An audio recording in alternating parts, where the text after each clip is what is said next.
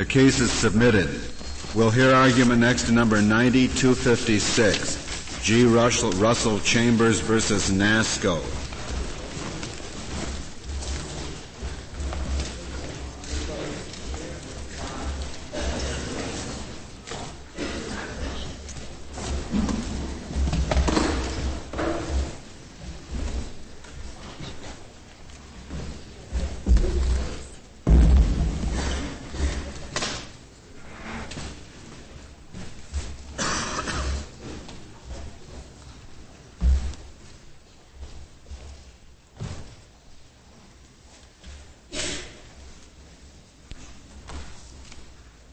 Mr. Barham, you may proceed whenever you're ready.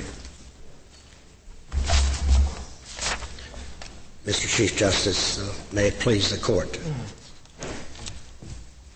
The issues for this Court arise out of a suit for a specific performance for breach of contract in a federal court in Louisiana.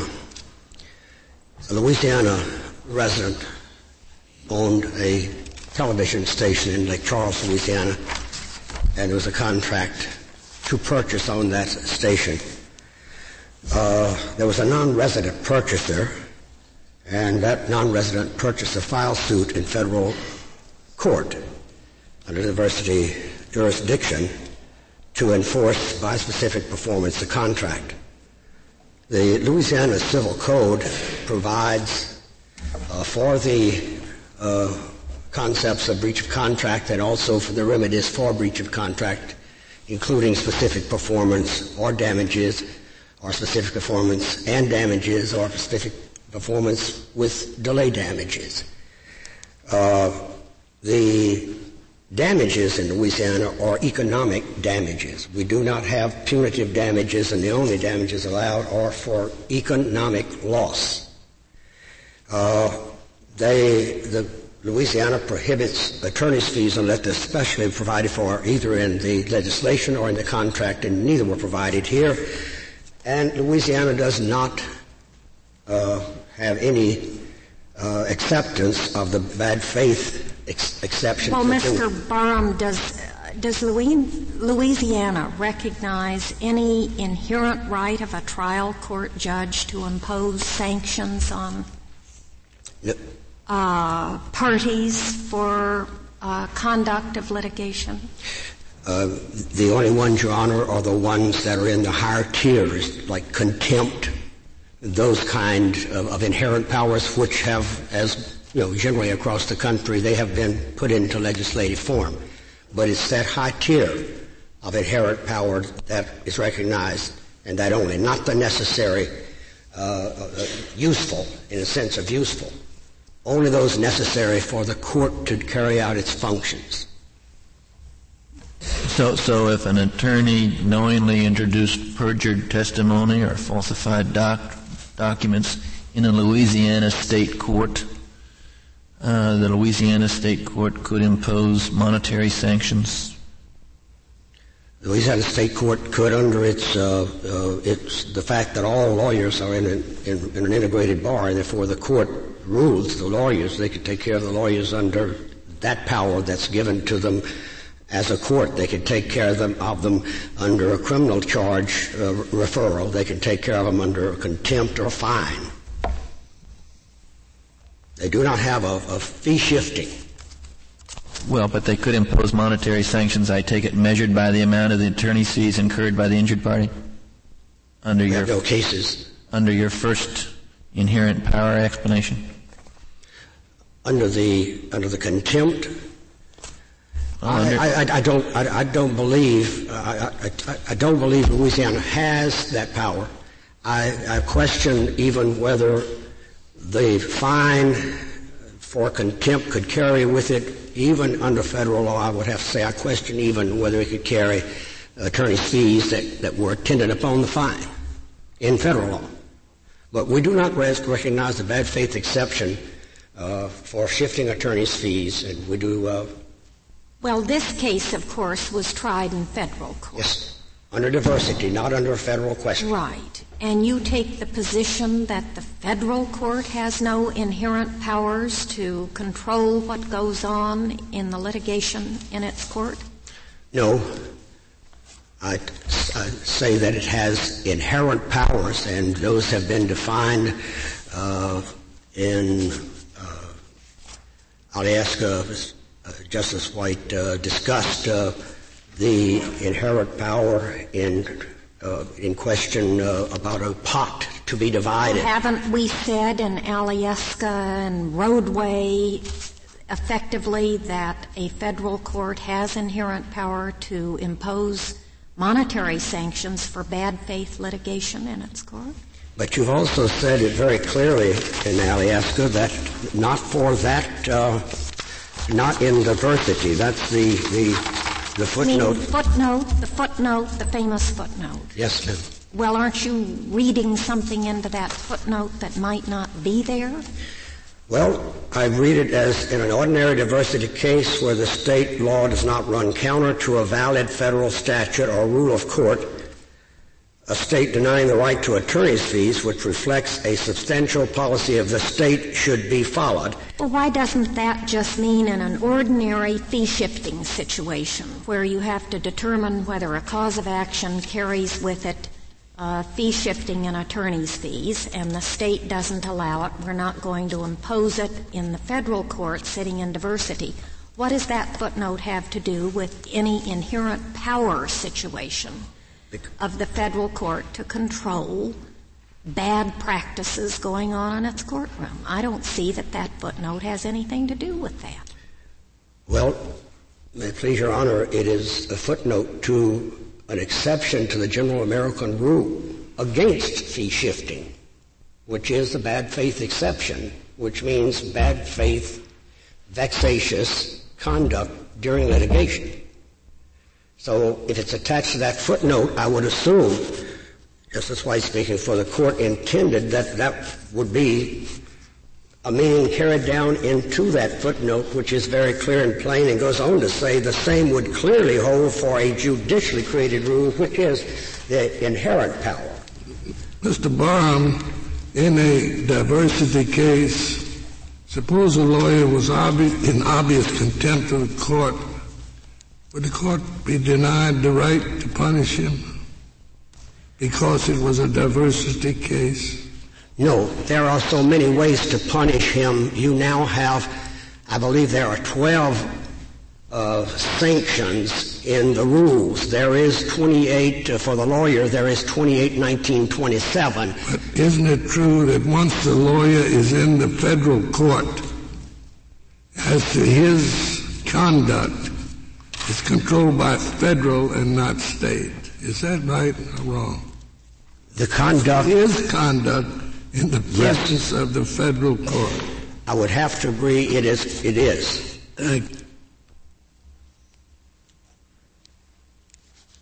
And in this case, we went through the merit trial. There was a judgment for specific performance. The Fifth Circuit set this for argument, and in the midst of arguments, placed the lawyers at ease and immediately imposed sanctions for a frivolous appeal. In the whole process of the merit trial, there was one sanction imposed, and that was a contempt sanction for violation of an order of court imposed on the client. That was the early part of the proceeding. It went 2 years and nothing else happened. The Fifth Circuit said that they would hold double cost and attorney's fees as sanctions for the frivolous appeal, and it remanded to the district court saying, would you look for casting costs or attorney's fees under Rule 11 on the client and attorneys, or under 28 U.S.C. 1927 for the attorneys. And when it went back to the district court, before we got to that, there was a motion to indicate some of the extent of damages in this case, which are not really permitted except for economic. There was a motion for assistance before we got to this motion, and the district court, in that motion for assistance, ordered $2 million worth of assets, equipment that had been added to the television station since the list was made up for what would be transferred, to also be transferred for the same consideration. Then NASCO, the respondent, urged the court to reject Rule 11 and reject 2819-27 and to go to the inherent power. And that court said, we find and agree with the parties to this sanctioning proceeding, that's NASCO, that Federal Rule Civil Procedure 11 does not furnish a basis for the consideration of the sanctionable acts alleged by NASCO. We find that Federal Rule Civil Procedure 11 for the levying of sanctions at this time, at the time of the appellate court's decree on August 6, 1986, and at the time of the acts themselves were committed to be insufficient for our purposes here.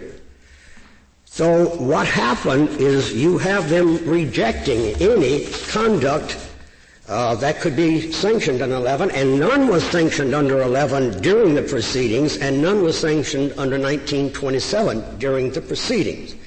It was only after the Court of Appeal jogged the mind of the district court judge that you may impose sanctions that it came into being, and almost 2 years later, that's after the appeal, those sanctions were imposed.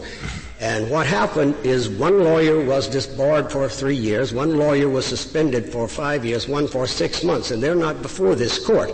And then $1 million of attorney's fees, more or less, were imposed on the client, given to the movement. Suppose, Mr. Barham, there was a federal statute which said that in diversity cases the federal court has inherent power to impose, to shift attorney's fees as a sanction for bad faith conduct during trial. Would that statute be invalid? That's what you were kind of considering yesterday, and we got copies of this opinion. When you're looking under the rules, the Enabling Act, that's, to me, different. Well, it's an airy case, diversity. It's an airy case whether it's under the rule or whether it's under a statute or what. I mean, it's a diversity case, I say. It's a diversity case.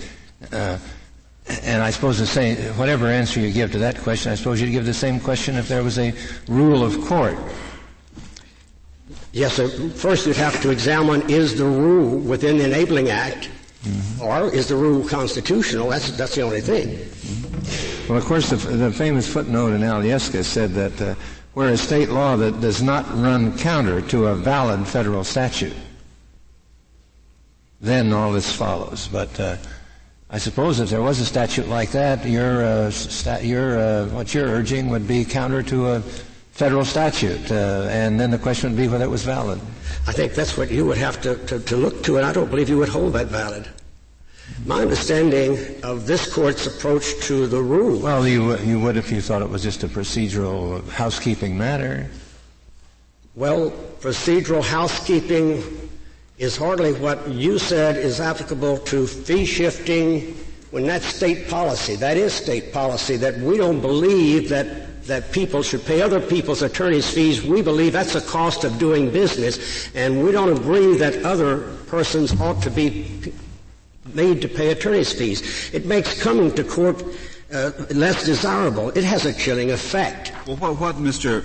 Barham, if the court had simply held your client in contempt and fined him this amount of money and said, I'm going to fine you an amount equivalent to the attorney's fees. If you pay that into the court, I only can question the amount. But I can't question your power. And even if what if it were done as a form of civil contempt, where you would presumably pay the money to the other side?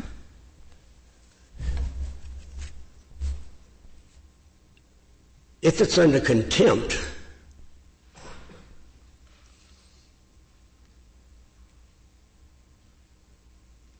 I don't know that I'm not sure that I could agree that I would not have to argue against that.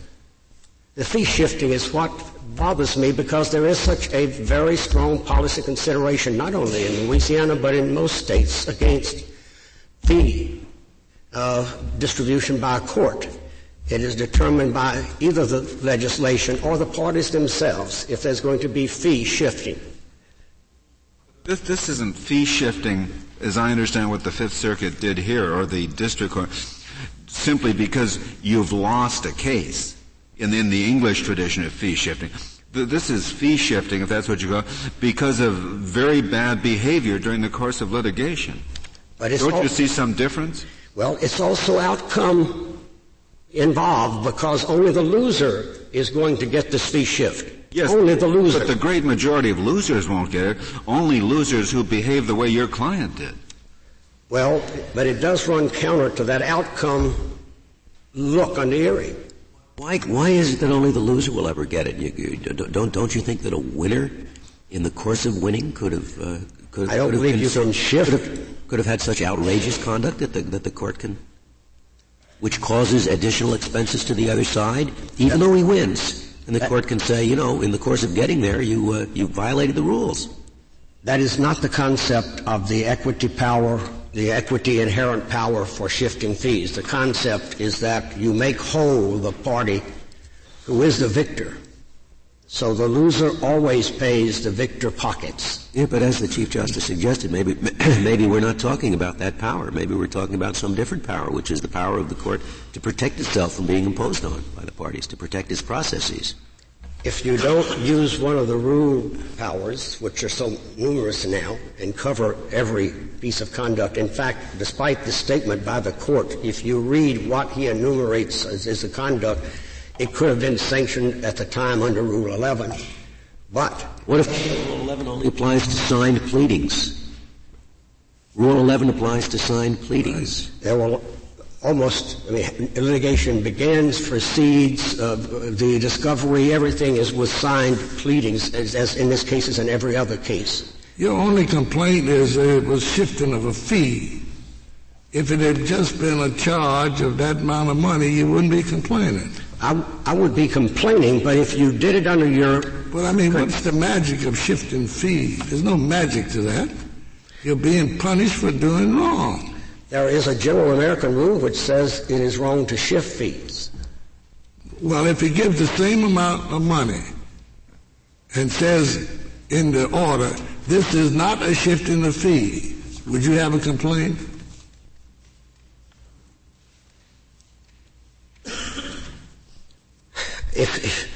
If it's going to be contempt... If the fee is $15,000 and the court says for the harm that you have done by your misconduct, you must pay $15,000, but this is not a shifting of fees, would you be complaining? Is it going to be paid to the court? Sir? Is it going to be paid to the court? Yes. Then I cannot complain. Then you wouldn't be complaining. I complain about the amount. Oh, yeah. Well, then you would just complain. But you concede that substantially all of the conduct here could be sanctionable under Rule 11. This court could have sanctioned if it thought it necessary any time. This court never lost control of this case. This court had full control throughout the proceedings, and it carried it through to the very end without any difficulty whatsoever. It was only when the Court of Appeal imposed the frivolous... Well, set that aside. All right, sir. The district court had a very extensive opinion detailing the misconduct by the attorney concurred in, if not directed by the client. And I thought you agreed that substantially all of that conduct, if it did in fact occur, was sanctionable under Rule 11. I have to take back, if I said that, I have to take it back to this extent. Much of the conduct was pre-trial, pre-petition conduct, as it's discussed by the court. Well, then there is some litigation. It was the Friday, Saturday, Sunday conduct that led up to a pleading that was filed in the following week. Then the litigation conduct, I think you were correct to say that this is within the ambit of Rule 11. Yes. Well, then why can't we just affirm based on the fact that the judge could have made these findings under Rule 11? I have trouble with a district court rejecting your federal rule and reaching for inherent power because the Rule 11... We'll say he's right in finding that there was wrongful conduct. He just found the wrong rule. Rule 11 would have served just fine, and so we affirm. Or at least remand it, tell him to impose a sanction under Rule 11 if he chooses. Well, in your dissent yesterday, you had trouble with even the discrete act shifting of attorney's fees. But and you don't need to have that trouble because the majority opinion ruled to the contrary. But this was not a discrete act. This was a massive imposition of an amount of money, not accountable act by act by act by act. I don't know what I got. Well, there was no deterrence. There was no flag waving any time during this, like your rules are, to say, don't do this, and if you do, I will punish because you didn't see the flag. What we have is punishment for punishment's sake. We have a vindication, if you will, or it is totally without regard to the deterrence upon future litigants or attorneys or even I thought in this record it disclosed that the district court gave notice at several times during the proceedings that sanctions were being contemplated if certain behavior continued. When there was a publication of some article in regard to sanctions, he called it to the attention of counsel, is my understanding. When Mr. McCabe from Massachusetts came in and was not associated with counsel before he got in the courtroom, he was somewhat lectured and then told that his conduct would have to be up to par, but he had not even been there before. I'm trying to think of another instance. That's all I can think of other than the one instance of the contempt for violation of an order. And what is so befuddling to me is that the conduct of the trial did not disturb the judge until it was over. It went to its conclusion fairly well. And he never had need for this. When he ordered something, it happened. When they were at the FCC and he told them to not be at the FCC, they removed themselves. Order is all that he needed. It always seemed to me that the least that you have to do to control a court is the most effective control. And the more quickly you control the court and that you keep it in order, the better order you have. There is no order in court when you only tell them after court is through, you did wrong. It is the manner in which you conduct the court during the trial, during the argument, during the hearing, which is conducive to the good conduct in the court. And that's why the rules generally say it must be timely. You say it has to be the discrete or that act. I mean, don't at least some of our cases dealing with contempt committed in the presence of the court during a trial say that it's better for the court to perhaps wait till the trial is over rather than just do it instantaneously, kind of perhaps in the heat of passion. I believe what we do, though, is we say, I hold you in contempt, but you wait to impose that contempt penalty, fine, or other. But I think you give notice. Defer the penalty. Yes, sir. It's the penalty. It's not that I want you to know you passed the red flag in my court. You're in contempt. But you don't necessarily have to impose the penalty. Then that would be, it's time consuming. It's much like this breeding of a lot of different litigation when you go into this inherent power and you have no restrictions on it. I say, one, that in a diversity case you can't have it. I say, two, you can't have this kind. You wouldn't permit this kind of sanction, not a sanction. You wouldn't permit this kind of fee shifting. There is no rule to permit it. The rule is against this fee shifting. The general American rule says you don't shift fees, and yesterday you, both the majority and the minority, discussed very much the interference with the whole procedure and all the things that happen from it. You're dealing with Aliesco, if it please your honor, was that we don't have to apply Aliesco, look to it here, because that was under the court's inherent power, not the Rules Enabling Act.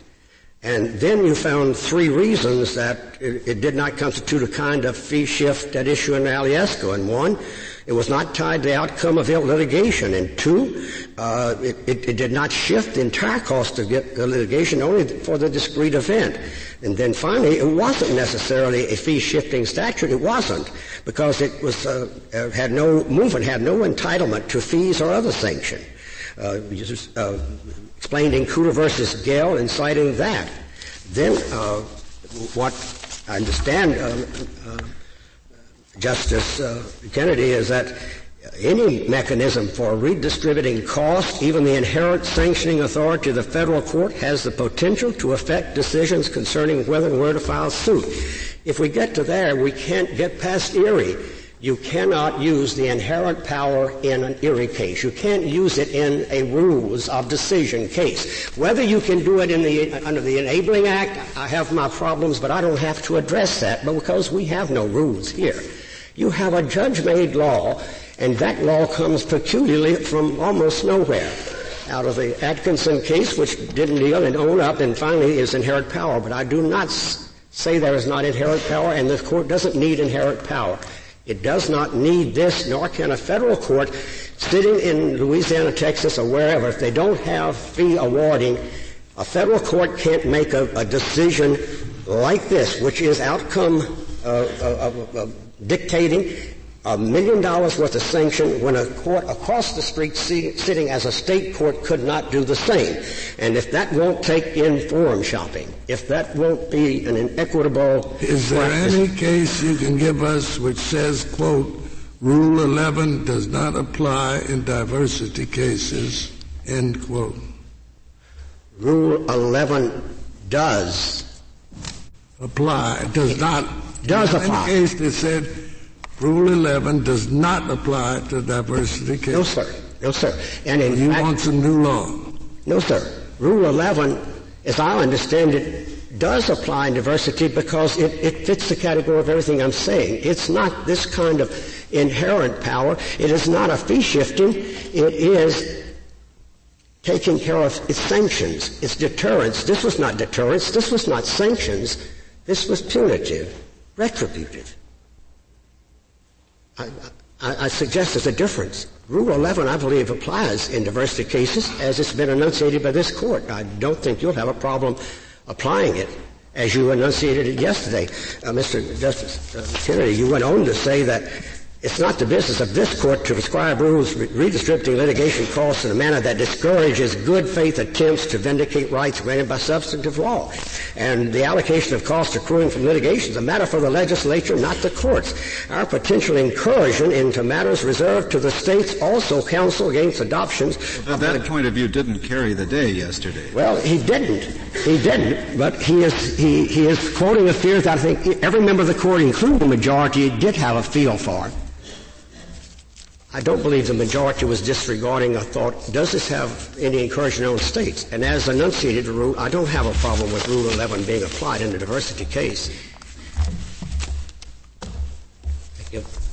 You would like to reserve the remainder of your time, Mr. Brown. Very well. Mr. Klein. Mr. Chief Justice, and may it please the Court.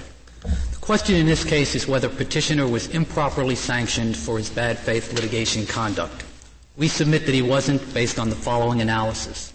First, the authority to oppose attorneys' fees for abusing the court's processes is clearly one of the several inherent sanctioning powers that federal courts possess, in this court's words, for the specific purpose of managing their affairs so as to achieve the orderly and expeditious disposition of cases. Second, that kind of sanctioning power, by definition, protects core judicial process concerns and therefore applies in diversity cases just as it applies in all other cases. And third, the district court didn't abuse its discretion in this case in setting the amount of petitioner's sanction to reflect the full cost of respondents' attorneys' fees. That determination properly rested on the factual finding that petitioner's entire litigation effort was designed to obstruct, impede, and indeed prevent judicial resolution of respondents' claim in the belief that through fraud, delay, harassment, and increasing legal fees, respondent would abandon its claim. And at some point during your argument, Mr. Klein, perhaps we could discuss, and you could tell me why the district court couldn't have done all of this, or substantially all of it, under Rule 11. I'm very troubled by that. It seems to me that Rule 11 classically covers this conduct. Well, Your Honor, I think there are 2 points that I'd like to say. First of all, I would agree with the point you made before. That is, if this conduct was all sanctionable under Rule 11 and the district court simply invoked the wrong rule, then I think the case ought to be affirmed on that basis. I will suggest to you why I think the court thought that he could not, and that is, I think there has been some dispute among the circuits about just how far Rule 11 applies in terms of signings and parties, also in terms of, for example, in this case, there was a fabrication of a fraud, as he pointed out ahead in the other argument. There's a fabrication of a fraud designed to mislead and abuse the court. Now, in that situation, a lot of events occurred that were in some respects reflective of a pleading, but not necessarily. And so I think the court was simply being cautious given the fact that the circuits have had a more limited view of Rule 11, and I would suggest the majority did suggest yesterday that Rule 11 had a kind of discrete power analysis rather than a generic. But Rule 11 certainly is basically limited to filed papers. That is my understanding of it, and I think the behavior here went far beyond filed papers. So if the court below had been limited to Rule 11, it could not have imposed the extent of sanctions that it did. I think that is correct. I think that is it applies to particular filings, and I think there would be limits on what the court could have awarded here. However, I don't want to be in a position of suggesting that something close to this award isn't sustainable on Rule 11. I think the court was right in putting it on the power that he did have. And I think that you're right, Mr. Chief Justice, in pointing out that I think this court and certainly the circuit courts have taken a more limited view of what Rule 11 is addressed to. After all, it's only one of several sanctions in the course of the entire rules directed at a particular phase in the proceedings. Mr. Klein, there's another problem besides the fact that Rule 11 only applies to particular filed papers. There's also the problem that, as I read Rule 11, there has to be some assessment of how much harm the particular filing caused to the other side. And the award here was all the attorney's fees, wasn't it? Yes, it was. Did the court seek to calculate what incremental additional attorney's fees were caused by I believe he did. And that's what I think the essential finding is, Justice Scalia. That is, I think this determination rests on a finding that the whole effort, that what the petitioner set out to do is to say, look, when we go to court, we are going to tie this process in knots. We are going to use every abusive power. By the time they sort this out, there's going to be $1 million worth of fees, and many years later, this guy will cave. I think the district court found that. The Court of Appeals affirmed it, and I think that it should. Well, they might have had that in mind, but that's quite different from saying that this amount of damage was caused by these particular abuses. They might have wanted, had willfully in mind to run up attorney's fees through abuses and through non-abuses. But what Rule 11 says is that it can, in order to pay the other party, the amount of the reasonable expenses incurred because of the filing. Well, that's what I was suggesting, I thought, before. That is, I think the consequences of what Rule 11 would allow you to recover are more limited. Well, why shouldn't we take Rule 11 as being a limitation upon the way the more general discretion of the court to impose costs? You acknowledge the court, or you assert that the court has an inherent power. If it does, why shouldn't we think that inherent power has been limited by Rule 11? Well, I think so that you can't shift fees, but you can only require the other side to pay the amount of the fees that are attributable to the misconduct. I want to say 2 points, Justice Scalia, because I may have confused it first. I think this award is based on the amount of fees attributable to the misconduct. I think that's what the district court found and clearly was affirmed by the Court of Appeals. The misconduct before the court? The misconduct before the court, the contempt of courts that were held. In other words, there was misconduct in the FCC, but that was in contempt in violation of the court's order. Everybody recognized that. It wasn't that those were extraneous proceedings. There was a TRO that was outstanding when he violated it. There was a preliminary injunction that was outstanding.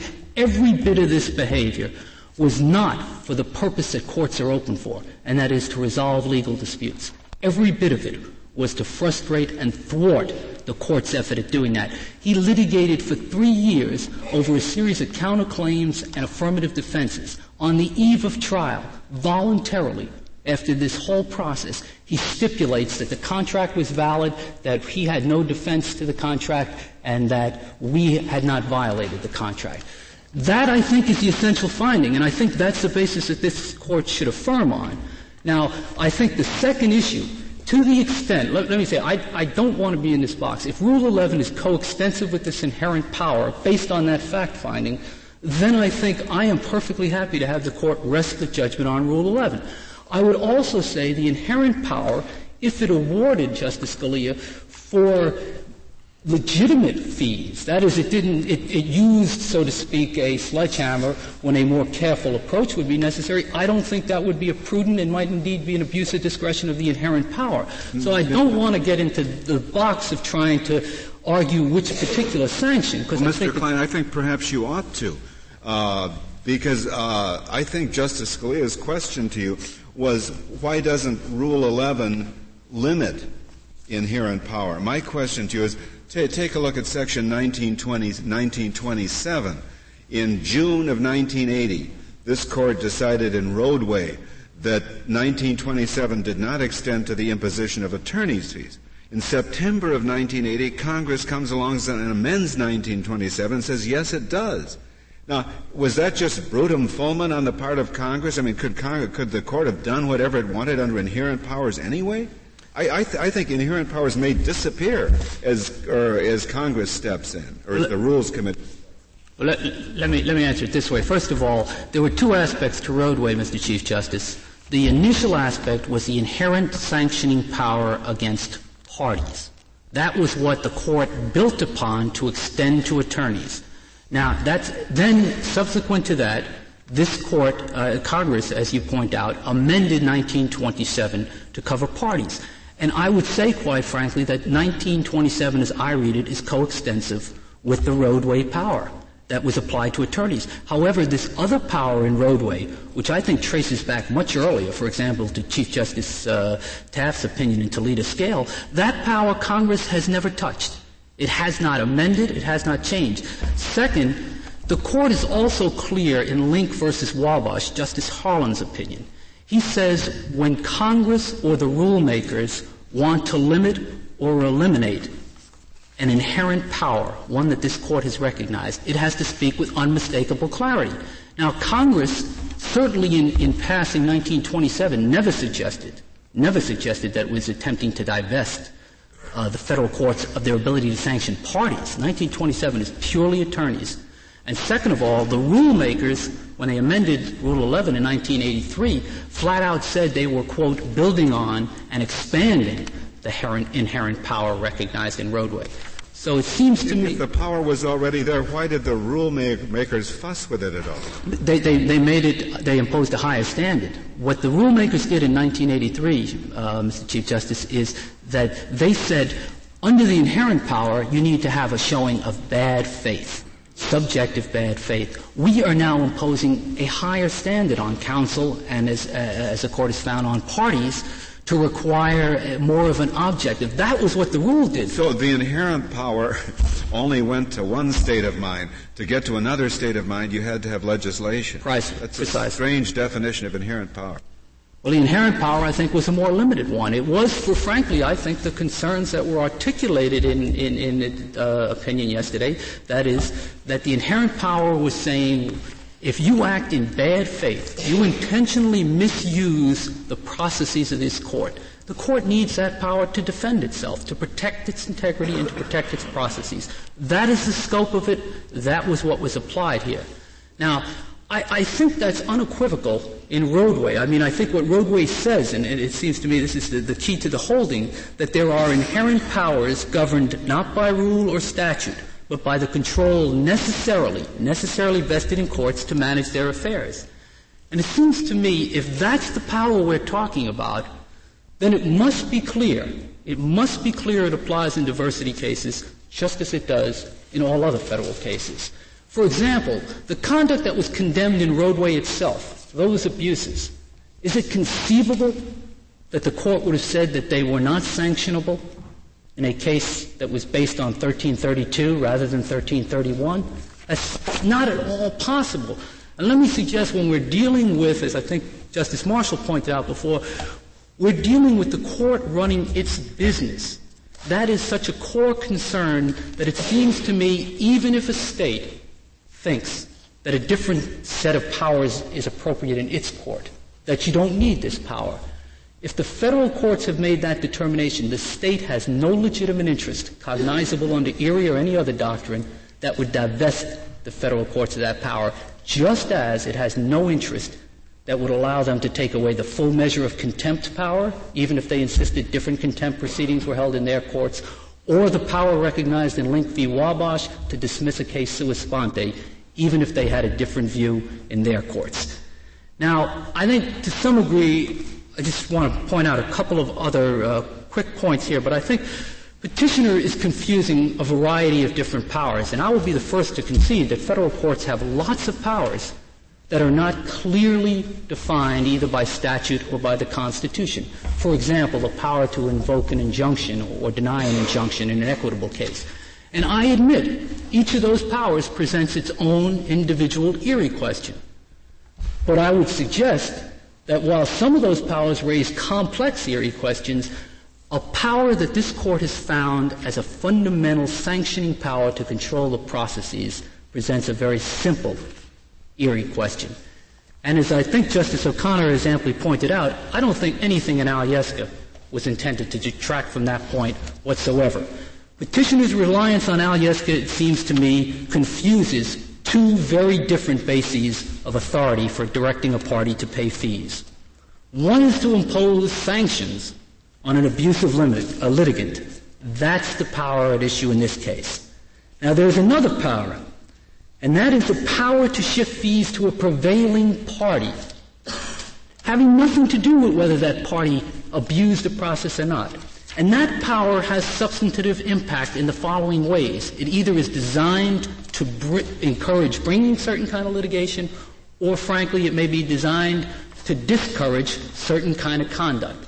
That kind of power, we acknowledge, is probably substantive under Erie, and that's the kind of power, by citing the Sioux City case in this footnote, that the Court had in mind in Alyeska. Alyeska itself had nothing to do with judicial sanctioning powers. Alyeska was concerned pure and simple with basic prevailing party situations. Finally, if I can just take a moment, see if before you get to that, because it relates to the point you've been talking about, as I read the district court opinion, which calculated the amount of this award, much of that was not only not based upon how much specific harm had been caused, but it was not even entirely based upon conduct before the court. As I read the district court opinion, part of what they say, it's page 51 of the appendix. Chambers, knowing that NASCO had a good and valid contract, hired Gray to find a defense, and arbitrarily refused to perform. In other words, I think that some of these sanctions are indeed the substantive type sanctions you're talking about. Well, with respect, at the district court level, anyway. With respect, Your Honor, I'll disagree with that, and if I might explain, that is to say, it is the fact that Gray was hired by Chambers didn't lead to the imposition of any fees in and of itself to our client.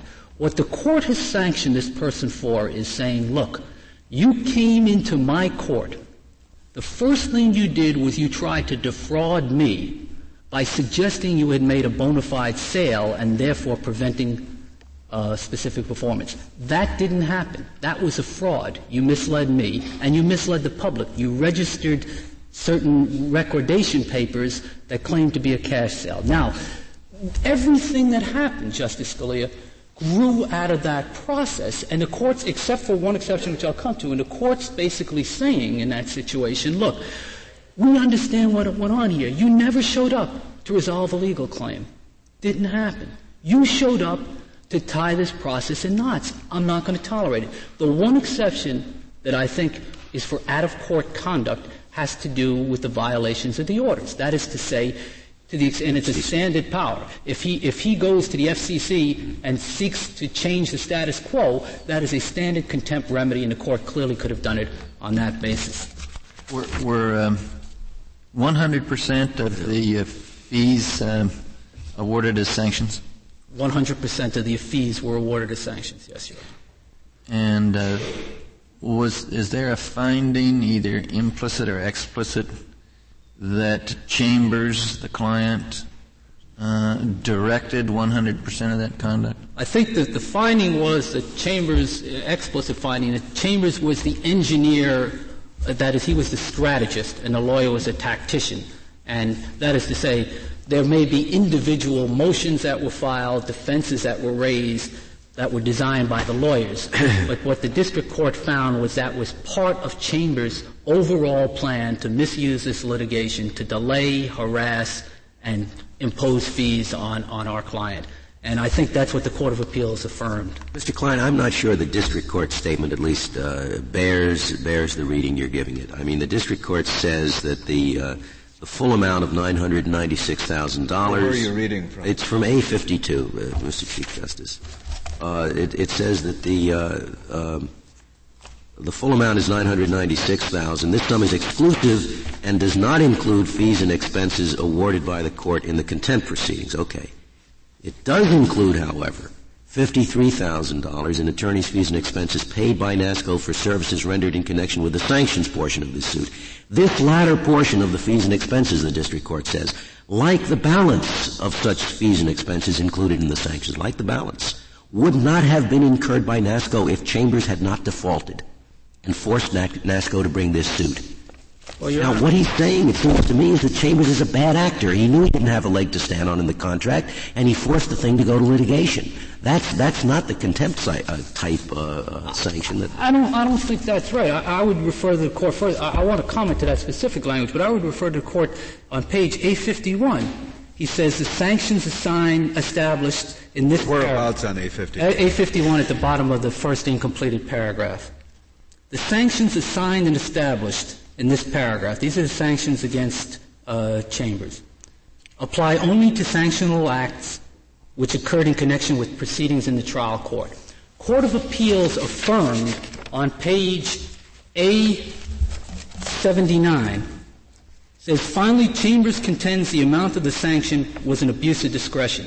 We disagree. NASCO's expenses throughout this litigation were without exception the product of Chambers' bad faith tactics. The award reflects the amount of these expenses. And I would suggest to you, Justice Scalia, he could have sat back and made us sue him. But once he showed up in court, if he has no defenses, he can't defraud the court, and he can't play games, and he can't manufacture defenses. That, I think, is a difference. You have to pay the lawyer at least $50 for showing up to move for summary judgment. I mean, you've got to subtract something. You're clearly penalizing him for forcing a lawsuit to be filed. He's entitled to force a lawsuit to be filed. He only has to be an honest man once he gets before the court, as far as sanctions are concerned. I agree with that, and if the argument is it's an abuse of discretion not to deduct the cost of the complaint, I really don't think that under these circumstances, given the pervasiveness and given the sanctioning power, it is, after all, primarily a deterrent remedy, not a compensatory. But the omission of that, it suggests that the court didn't have its eye on the ball. It isn't just the $50 I'm worried about. It casts the whole sum into doubt. But I'd like to discuss that with you, because I think that is wrong, and I think the record couldn't be clearer about it. And the reason I think that's wrong is he starts out, let's look at what took these proceedings so long. He starts out by a clear fraud, intentionally designed to abuse and mislead the court. That's indisputable.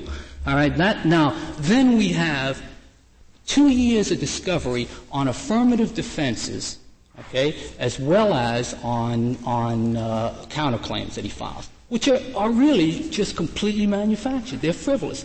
Then we have endless motions for stays. Then we have a recusal. We finally get a trial date. He files a recusal motion before the district court. Mandamus him in the Court of Appeals. Now, I suggest to the court what went on that was the business of the litigation in this 2-year process. The whole time he's doing depositions, he takes depositions of people in Boston about whether we could finance the deal or not. The whole time he's pursuing his counterclaims, the whole time that he's pursuing his affirmative defense, his fees are running up.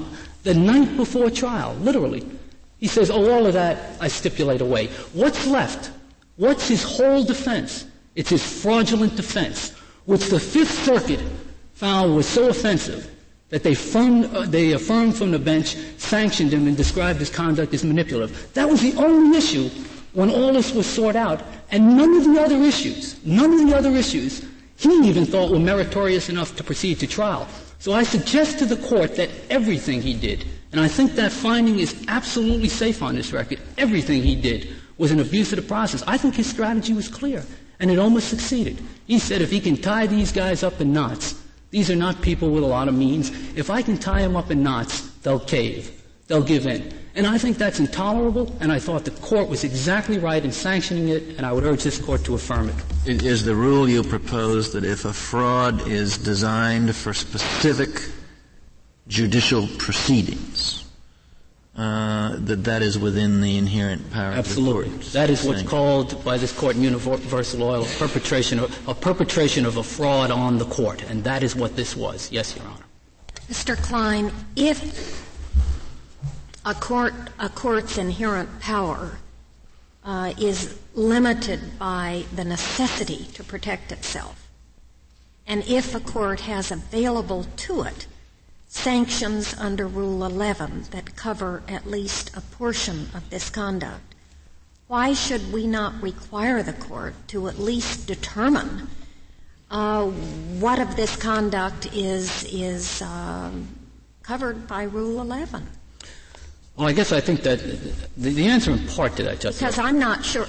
Only then do we know whether it's necessary to resort to inherent power. Isn't that right? Well, it seems to me that there are two parts to that. That is, if Rule 11, as I said, is coextensive with this power, then it's not necessary. If it's not, then I suggest it is, because there are abuses that will go unredressed. I don't think it can be an either-or. Well, we don't know. Apparently, the district court did not take up the Fifth Circuit on its suggestion that it sort out what could be sanctioned under Rule 11. Well, that's correct. And the Fifth Circuit didn't do that. So we don't know, really. But I guess what I and I didn't understand your answer to be very clear in telling us whether every single dollar imposed here could have been imposed under a Rule 11 sanction. The reason my answer is less than clear about that, Your Honor, frankly, is because this Court hasn't ruled on those kinds of issues and the circuits are split. That's the reason my answer is somewhat unclear. But I would suggest to the Court, and perhaps I haven't put this properly, but I would suggest to the Court that it seems to me Rule 11 was designed for a more narrow purpose, relating primarily to pleadings, and that it was, as the Court said yesterday, concerned with discrete events. There are, after all, sanctions under Rule 56. Well, so your best reading of Rule 11 is to the effect that it did not cover all the conduct here. That is my best reading of it. Well, that wasn't the rationale of the Court of Appeals, was it? It was not the rationale. Are you defending the rationale of the Court of Appeals? I am defending fully the rationale. Well, they said that the Rule 11 just doesn't replace the inherent power to any extent. That is their view. I happen to agree with their view. Well, but if what I'm saying, Justice White. Well, could I ask you? Do you think that presented here is the question of the relationship between Rule 11 and inherent power? I don't believe that's a fairly presented question. The question here is whether he had the power, the inherent power. I think the answer on roadway is yes, and if he exercised that properly. You don't think the questions presented here really subsume the question of whether Rule 11 or the statute limits inherent power? the question is very broadly presented. I wouldn't say the court was barred from reaching the question based on the question that's presented, but I think it's clear Rule 11 doesn't. And the reason I think it's clear is because the rule itself expressly states it's expanding and building upon, in no way contracting, and it seems to me, at worst, the two powers are coextensive. And if they are, the district court and the Court of Appeals acted entirely properly in placing it on the inherent power rather than Rule 11. If the two powers are not coextensive, then it seems to me that the inherent power being broader is necessary in the sense that this Court found it necessary in Roadway. Thank you, Mr. Chief. Thank you, Mr. Klein. Mr. Barham, do you have rebuttal? You have 2 minutes remaining. Quickly, in regard to the rules, not only Rule 11, 16F, 26G, 30G 1 and 2, 37A, 37B, 37B 1 and 2, 37C, on are rules that govern conduct. And in this case, the rules were, by the Fifth Circuit, said not to have anything to do with inherent power. You don't have to use the rules. Sit back. They don't have to mitigate. Let them sit back and let them amass attorney's fees and waste the court's time, then hit him. Hit him with inherent power. And that's just not the way the games should be played in this court, not the way the rules envision it, not the way this court envisions it.